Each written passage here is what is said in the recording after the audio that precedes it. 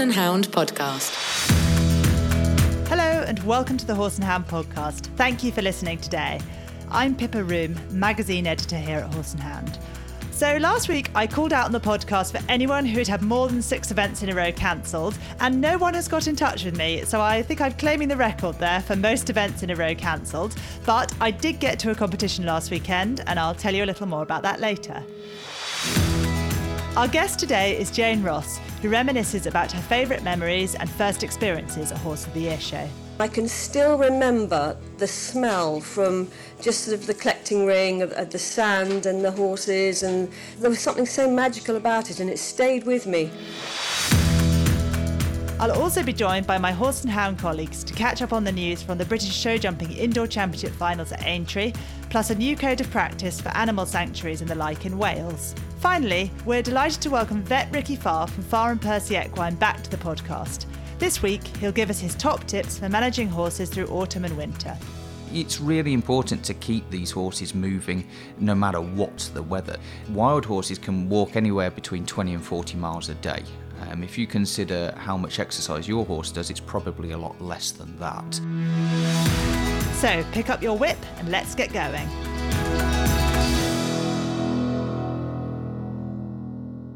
Hello and welcome to this week's Horse and Hound guest interview. I'm Alex Robinson, showing editor here at Horse and Hound.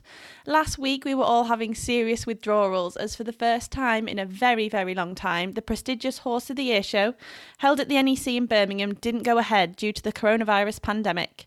So with this in mind, we're very honoured to be joined by one of the best in the game, equestrian legend and 7-time Hoy Supreme winner, Jayne Ross. So hi Jayne, how are you? Welcome to the podcast. Hi, I'm very well, thank you very much. Twiddling my thumbs a little bit compared to what would normally be happening. Yeah, I bet, Jayne. So how did it feel not to be at Hoy's this year and, not to be stressing all through September and October about coats and training and all that jazz? It's so different. It's really quite surreal in a way, because the whole of our way of actually sort of sorting our season came to a very abrupt stop. And so everything's changed so much. We've only had young horses in, but no, the staff don't know that they've been born, basically, because normally at this time of year we would have been out at sort of 10, 11 at night, changing rugs and making sure the temperatures were right and everything. And this year we're just sailing along as if nothing's going on, which is in some ways really, really sad. We are all missing it terribly. Yeah.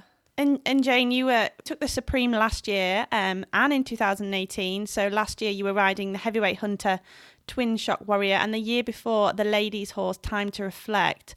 So I'm going to take you right back now. And can you remember that the very first time you rode at Hoy's? I mean, imagine it would have been held back at Wembley.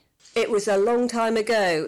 The very first time I rode at Hoy's was in 1965. And I was 8 years old. Wow. I don't remember quite so much about that year, but the following year I was lucky enough to ride a very special pony called Cusop Pirouette, which was owned by Dr. and Mrs. Gilbert Scott and their family. And I was lucky enough to actually win on that, and that was my first win and first championship at the age of 9, all those years ago in 1966. And I can still remember the smell from just sort of the collecting ring of the sand and the horses, and they used to spray Jay's fluid down and things because of all the people wandering around in those days. And there was something so magical about it, and it stayed with me all those years.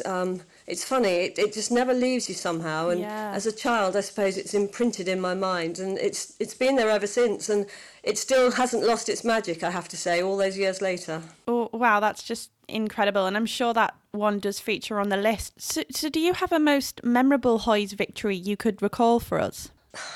It's a very difficult one to answer that, because each one of them is so individual, and it means so much to everybody, the team, the owners, and ourselves, that no 2 wins are the same ever, and nobody realises quite what's gone on behind the scenes sometimes to even get the horses to the show, let alone to win a class, then a championship, and then be lucky enough to go supreme. They're all so different, and each one of them is very, very magical in its own way. And you have 7 supreme victories on your tally. When was the first time you lifted that prestigious title? The first time was in 2004 on a very naughty horse called Soldier Brave. Beautiful, beautiful horse, but not easy. And I was lucky enough to get the ride on that because Marjorie and Richard Ramsey, who bred him and who actually produced him on behalf of the owners, Carol and Bill Bardo, Richard had a very bad fall out hacking and had broken his pelvis when a horse had come down on him. And he was unable to ride the horse because he was difficult to get on. And I was lucky enough to step in and take the ride on that horse, purely, I thought, for the first season, which was, I think, in 2001. And he actually was my first Supreme in 2004. So that was very, very special. I suppose that really, sort of opened up my eyes to what could be. And then from then on, it always seemed a little bit more within reach somehow, but you never wish for anything twice. You just make the most of what you get the first time round and live for the moment. Lovely. And yeah, of course, we all have our bad days. So do you have any kind of Hoy's bloopers maybe you'd care to share with us? Maybe one of those times when you've just got it wrong on the day and, yeah, the atmosphere has maybe got too much. Oh, we've all had plenty of those. Over the years, there's been a few of those, yes. I mean, we had 1 year the favourite to win the Ladies Show Hunter of the Year, and he was a lovely horse. A grey horse called Ballyhaven, and he was an absolute saint. And he was called in top. He was giving the ride judge the most beautiful ride. And down at the far end of the arena in those days, the hospitality area was being laid for lunch. The tables were being laid, and one kind waiter sort of threw the tablecloth up in the air to put it over one of the tables, and it flashed straight in his face, and he whipped straight round and completely ruined the job. So that was a bit of a disaster, but not his fault. But that's what you have to learn to live with at Horse of the Year show. It's such a different environment. And quite often it does get to the horses. So, yeah, that wouldn't be the only whoops we've had over the years, but that was one of the saddest moments, really, because it was the one horse that deserved a Horse of the Year show win, and he never actually got it in the end. Yeah, there definitely isn't an atmosphere like that main ring. So how do you ensure all of your horses, especially those novices and first-timers, how do you get them ready for that big occasion? You really just have to do your homework and hope that you get it right and you've read the whole scenario and the character of the horse right, really. You have to build a trust and a bond with a horse anyway, and throughout the season you try and build that trust and that bond as you go on. And you get into all sorts of different scenarios anyway at different shows, even the outside shows, a lot of music, a lot of people, things crashing and bashing around the place. So you rather hope that all in all you can just learn to trust each other and hope that the horse will listen to you and concentrate on what's going on me rather than on the surroundings. They try very hard at the Horse of the Year show to keep everything calm and quiet, and it's one of those things, if somebody drops a can or something and it bounces down the steps, nobody's doing it on purpose. It's just sad it happens sometimes, but you just have to hope that you've created enough of a trust between horse and rider that you can get through these things. Yeah, definitely. And let's hope we can be back at the NEC in 2021. And just looking ahead to next year, Jayne, have you got any exciting new horses you can maybe mention and tell us about? We've got a few new horses, yes, a few novices that have had just one or two little outings this year just to sort of break the boredom and the monotony, really, of being at home all the time. So a couple of really lovely young horses, a nice young hack, which has been out just a couple of times, who's just been bought by Kay Campbell. We've got a lovely 4-year-old to come out as a lightweight novice hunter. That's very special. That's bred by Billy Moran and by Tiger Attack, and that's a very special horse. We've got a lovely bunch of horses, and of course this year, because all our older horses have had a year off, it's going to be quite novel for them to come back out again. They're going to come out with a different attitude to life. It sounds like an absolutely incredible string, and I can't wait to follow them next year. So thanks, Jayne. That's been absolutely wonderful, and we've loved hearing your Hoy's memories. Thank you so much for joining us. Thank you, Alex. Lots of love.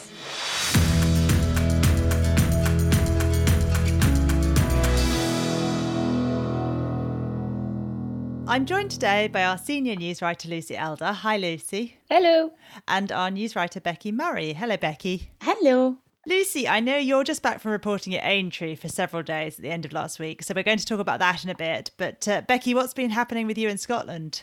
Well, this is going to sound like a reoccurring theme for me, but basically I've battled heavy rain all weekend, and I think I've finally admitted to feet that my mares are about to start coming in at nights, which is a bit earlier than I'd planned, but they're now spending most of their time at the gate, dropping some major hints they want out of the mud, so mucking out's going to be back on the agenda from now on. Oh no, so it's the rain is falling in Scotland and it's time to bring the horses in. Oh yes. But you had an exciting weekend, didn't you, Pippa? I did, yeah. I finally managed to get out eventing 15 months after my last run. So I'm going to say it was a 2 out of 3 day. I did a good dressage test. I went clear cross country, but the 1 out of the 3 that didn't go well was the show jumping. I have so many problems with show jumping, and I always have had with other horses as well. But yeah, so that was disappointing and annoying because it stopped me from being competitive, which I would have been in the other 2 phases. But I did go to an event. I kept the horse between me and the ground at all times, so I'm taking that as some sort of win. Lucy, you were reporting though on much higher class sport this weekend. You were at the British Show Jumping Indoor Championship Finals at Aintree International Equestrian Centre. This was the show that took quite a number of our important national finals when Hoy's was cancelled and was able to host them. What was the vibe up there? Yes, I was been up there for 5 days, 6 days. It was amazing is the first way I'd describe it. And absolutely hats off to the team up at Aintree because it was phenomenal. Right from the moment where you drove in, you had your temperature checked, all the protocols were in place, all the signage, but not just that. They had COVID stewards, they had hand sanitizer. It was taken so seriously. I can't tell you how seriously, but not just by the team, but by the competitors as well, all the safety side of things. Everyone wanted the show to work. Everyone wants competition and sport to continue, and everyone did everything they can to ensure that happened. But what was so impressive about it is that while there was all that, safety very much there and very much at the forefront of people's minds, there was still an atmosphere, even though you've got no crowds there at all. I think the venue itself helps. If you've not been to the equestrian centre, when you're allowed to go, I would recommend going because it is beautiful. It's this beautiful, great, airy building, and it's right on the edge of the racecourse itself. And I mean, who else? How many people get the chance to ride their horses, at Aintree?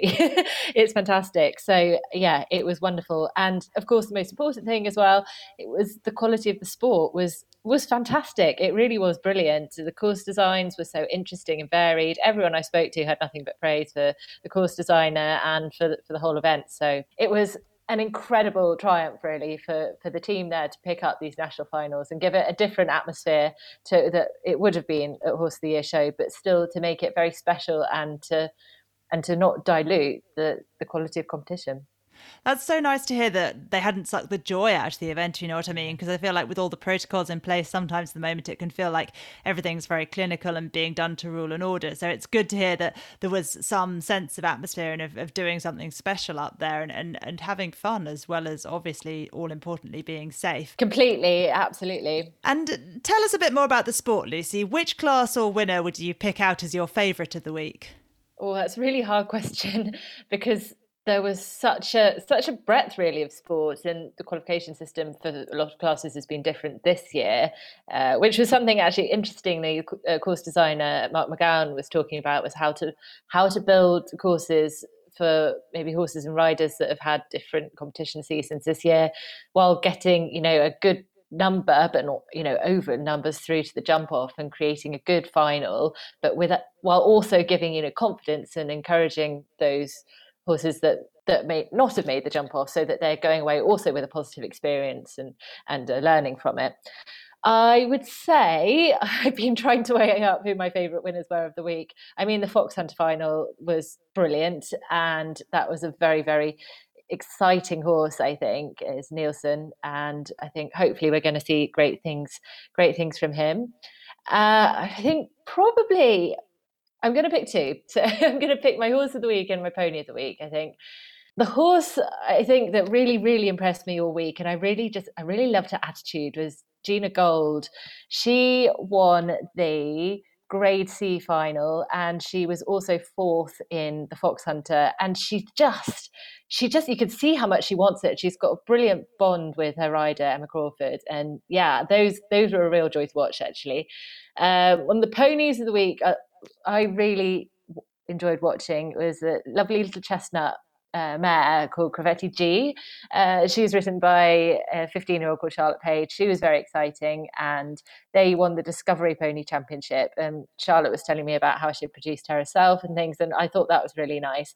But we can't talk about the championships without talking about, the standout performance of the week was Tabitha Kyle, who was phenomenal across the board on everything she rode, and such an impressive rider to watch. But she's also really impressive to interview as well, and forget that she's only 13, because her analysis of her rounds, and also the way she talks about the exercises and the training that she's done at home and how she won her classes is incredibly impressive to hear. And she's talking about some pole work exercises that I would be I'm very keen to have a go at when I'm back in an arena too. So yeah, huge congratulations to her. I think it was 3 titles she took across the week, as well as lots of other placings. So yeah. We do have an interview with Tabitha in next week's Horse and Hound, so that's timely. I have to admit here, maybe, that Tabitha is my niece, which I think when she first started doing well, we were worried it might look like favouritism if she got her picture in Horse and Hound. But now it seems like she does so ridiculously well that it would be weird to leave her picture out of Horse and Hound. I mean, 3 championship titles, including Pony Show Jumper of the Year. You can't ignore that. No, well, I'm definitely claiming her as a relation. So yeah, I'm married to her father's brother. That makes her my niece. That's the right relationship. Great. Well, thank you, Lucy. It's great to hear about that and all those winners up at Aintree. Congratulations to them and to the organisers on running such a good show. Becky, we're coming over to you now to talk about a story you've been working on around a voluntary code of practice for animal welfare establishments in Wales. What's the story here? So in Wales, there is the Animal Welfare Network for Wales group. This is a group whose members include charities such as Red Wings and the RSPCA and World Horse Welfare, as well as other animal charities. Now, it was recognised by this group quite some time ago that new legislation around rescues and sanctuaries was really needed. So the group drafted a voluntary code which has been backed and published by the Welsh Government, which is really sort of a big thing. And it's basically a framework setting out the standards that these animal rescue establishments in Wales should meet in terms of their care. Now, I spoke to Nick de Brouwer, who is on the management committee of this group and is also the chair of the National Equine Welfare Council. He said a lot of work's gone into this code, and while there are some good rescues out there, sadly there are some really very problematic ones where animals are suffering. And Nick said, this code will hopefully help towards that, and these rescue centres either need to improve or be stopped. So that's good news in Wales that there's sort of proactive action there. Might we get something similar in England and Scotland? Well, regulation of sanctuaries is on the Scottish Government's radar, and evidence has been gathered, and they're at the stage of proposals on draft regulations, which will be getting put to public consultation in due course. But in England, things are moving a bit slower. I spoke to RSPCA, who is working with the UK government on a set of guidelines, but even RSPCA said England is in danger of being left behind here. So it seems like England needs to get a move on if we're not going to be, as you say, left behind. And this is currently a voluntary code in Wales, isn't it? But is there a thought that in the future it might lead to sort of laws and licensing of establishments? Absolutely. Firstly, it has been acknowledged that by being a voluntary code, you are relying on people working to these guidelines on their own accord. But over the next 2 years, the situation in Wales is going to be monitored around how this code is working. And, I think we'll be relying a lot on the public sort of spotting and reporting things and mentioning on these charities that perhaps aren't meeting this standards, with the hope that a regulation will then be brought in about 2 years' time. But right now, this is really a very big first step towards that. Great. Thank you, Becky. That's good to hear. Lucy, finally back to you, because we didn't give you a whole week off from the news desk, even though you had to drive to Aintree, report about 4,000 classes and then drive back again. We still made you write some news stories, obviously. And you've been looking at a number of accidents which have led to calls for riders to ensure they wear properly fitted safety equipment, haven't you? I have, yes.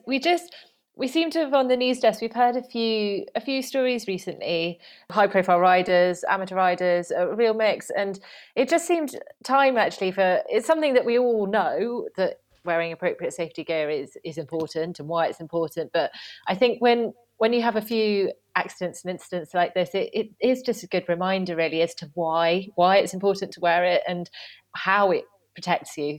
And obviously with COVID-19, we're all talking about not getting too close to strangers. We're all talking, in fact, about not even getting too close to our friends. And is it possible to get a hat or body protector fitted at the moment if you need a new one, which obviously is a procedure where normally you would be sort of up close and personal with the tack shop owner? Yeah, absolutely. And I spoke to the British Equestrian Trade Association's Executive Director, Claire Williams, about this last week.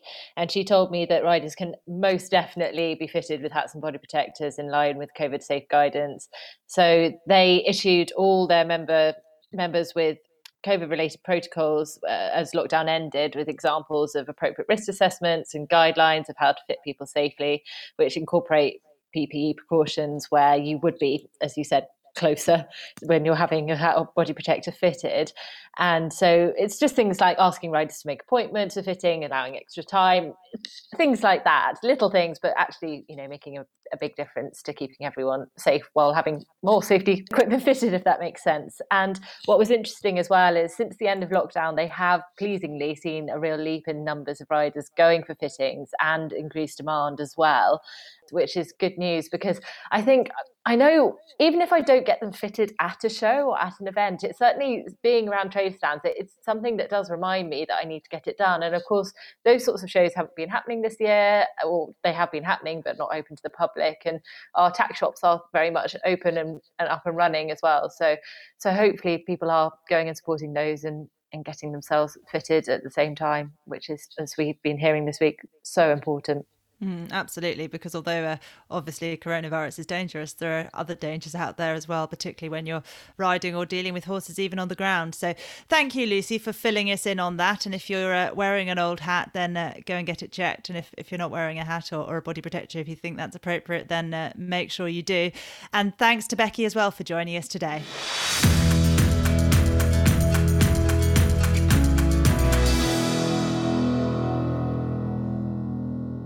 Now we're going over to vet Ricky Farr from Farr and Percy Equine. It's been a couple of weeks since we've had Ricky on the podcast, and it's great to have him back.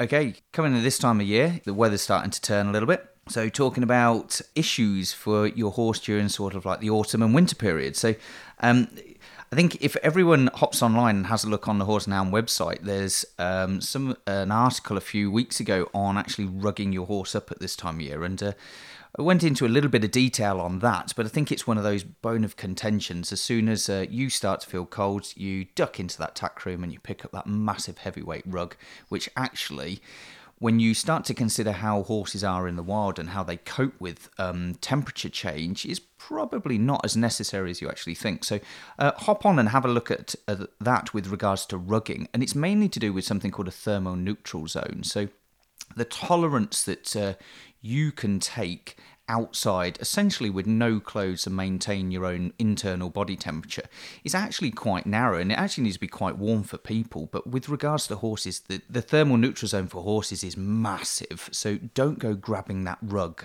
straight away. I'd probably say if temperatures are starting to get below 5 degrees, that's definitely times when you need to start considering it, particularly in the older and the younger individuals. But for more info, definitely hop onto the Horse Hound website and pick that one up. But other things that you kind of need to really be considering again in the late autumn and winter periods, diet and exercise. Is the perfect one as we kind of get into the winter period. Everyone thinks, crikey, feed them up a little bit.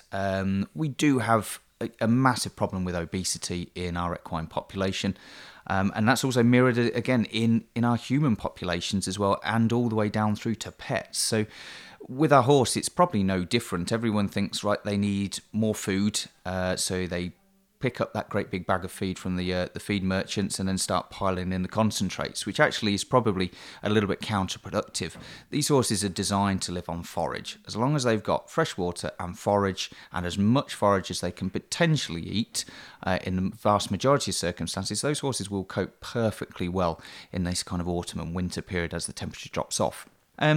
Exercise as well. Horses, Depends where you read, but most wild horses can walk anywhere between 20 and 40 miles a day. If you consider how much exercise your horse does, it's probably a lot less than that. So keeping the exercise up, it's really important to keep these horses moving no matter what the weather. So don't just stop exercising your horse just because it is raining outside. You don't want to get outside.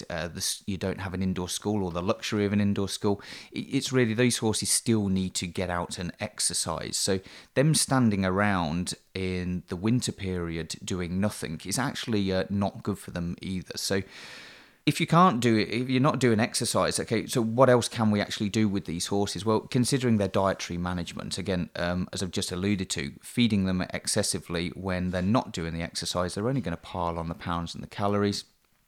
So from that point of view, they are going to lay additional fat deposits down, which become metabolically active in them, or can be, and then you increase your risk of laminitis and things like that. So again, paying particular attention to diet. Go into your feed merchant, speaking to your local veterinary practices as well. There's some very good practices out there with some really good nurses that can give you some fantastic advice. And that, so if you feel that you can't speak to your vet about it, get in touch with them and see if one of the nurses can come out and have a discussion with you. Also in this kind of winter period, washing legs. My partner's horse, I know every time she goes down to the yard, she desperately tries to get those legs looking nice and sparkly white in the middle of the winter. Frankly, it's probably a little bit counterproductive. You're going to need to do that all the time. Washing legs and getting them consistently wet down to skin level is going to leave those horses kind of exposed to getting other sort of skin complaints, dermatitises or secondary infections. So trust me, when these horses have thicker feathers and the coat starts to change, that's definitely something that is designed by nature to protect them. So when we start interfering with that, so washing them excessively or clipping them all off, we're exposing areas of the skin that have been designed to be protected during the winter period. So just bear that one in mind. A big one is, particularly as we're coming through the kind of autumn months, is worming. We're going to go through a podcast a little bit later on what we term cyathostomosis, or where we get small red worms that embed themselves into the gut wall. It's the kind of time that you need to start talking to your veterinary practices about worming protocols during the autumn period, because there is a higher susceptibility during sort of anywhere from November onwards, where we need to bear in mind that very young individuals and very old individuals can have high burdens of worms within their gut walls that do need taking care of. So listen out for a further podcast. We'll go into a little bit more detail on that one. General foot care as well. No one likes getting their hands that mucky and muddy sometimes, particularly when it is cold, but picking those feet out regularly. The increased incidence of abscesses, thrush, all things like that in those feet, it's going to go up if they're not picked out regularly and taken care of. In addition to that, sort of if we do get lots of snow during the winter, snow packing, it can make horses quite considerably lame. So making sure those feet are picked out every single day, particularly those horses that are shod. Another one that a lot of people probably, it's more common really in draft breeds, but in the winter months we actually see 1 or 2 incidences of canker. So it's where we can get problems with exuberant growth of tissue within the frog, particularly the sulci of the frog, so right in the centre. And you get this tissue that is really white and crumbly, and almost their frogs seems to disintegrate in front of your eyes. So very common in draft breeds, and used to be quite common in particularly draft or shire horses that used to pull canal barges. So when they're down the side of a wet, muddy track and standing in wet, muddy conditions all the time, their feet just disintegrate. So keeping an eye out for any kind of changes, speaking to your farrier, speaking to your vet, keeping on top of that kind of general hoof care, it's really important in these winter months. Cushing status as well, or what we term PPID. So those classical kind of horses or ponies that are in their 20s or 30s, drinking a lot, got long coats, they have increased instance of laminitis. In the Autumn and winter months, we need to start actually getting those kind of horses tested. So tested with regards to a hormone called ACTH, simple blood test, nice and quick. There's plenty of information online with regards to Cushing's, but we definitely advocate people going out and making sure that we get these horses tested in this time of year to make sure we reduce the incidence of laminitis as we further go on into the spring. And it's the autumn months where you'll pick up the higher levels of the hormone within them.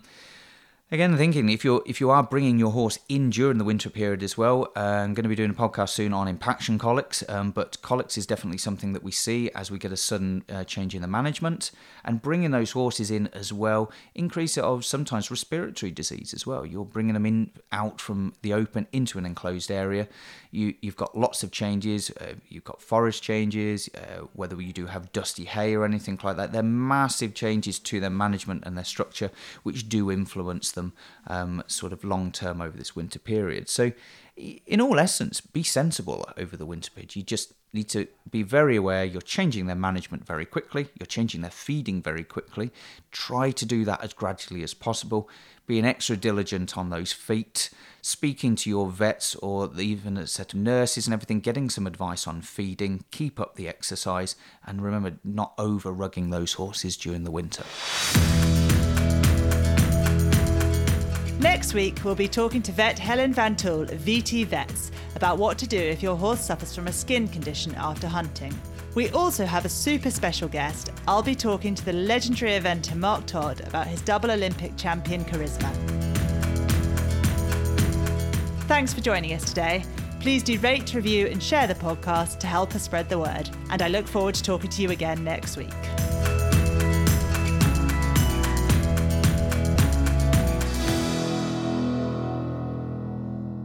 The Horse and Hound podcast is a Media Cage production.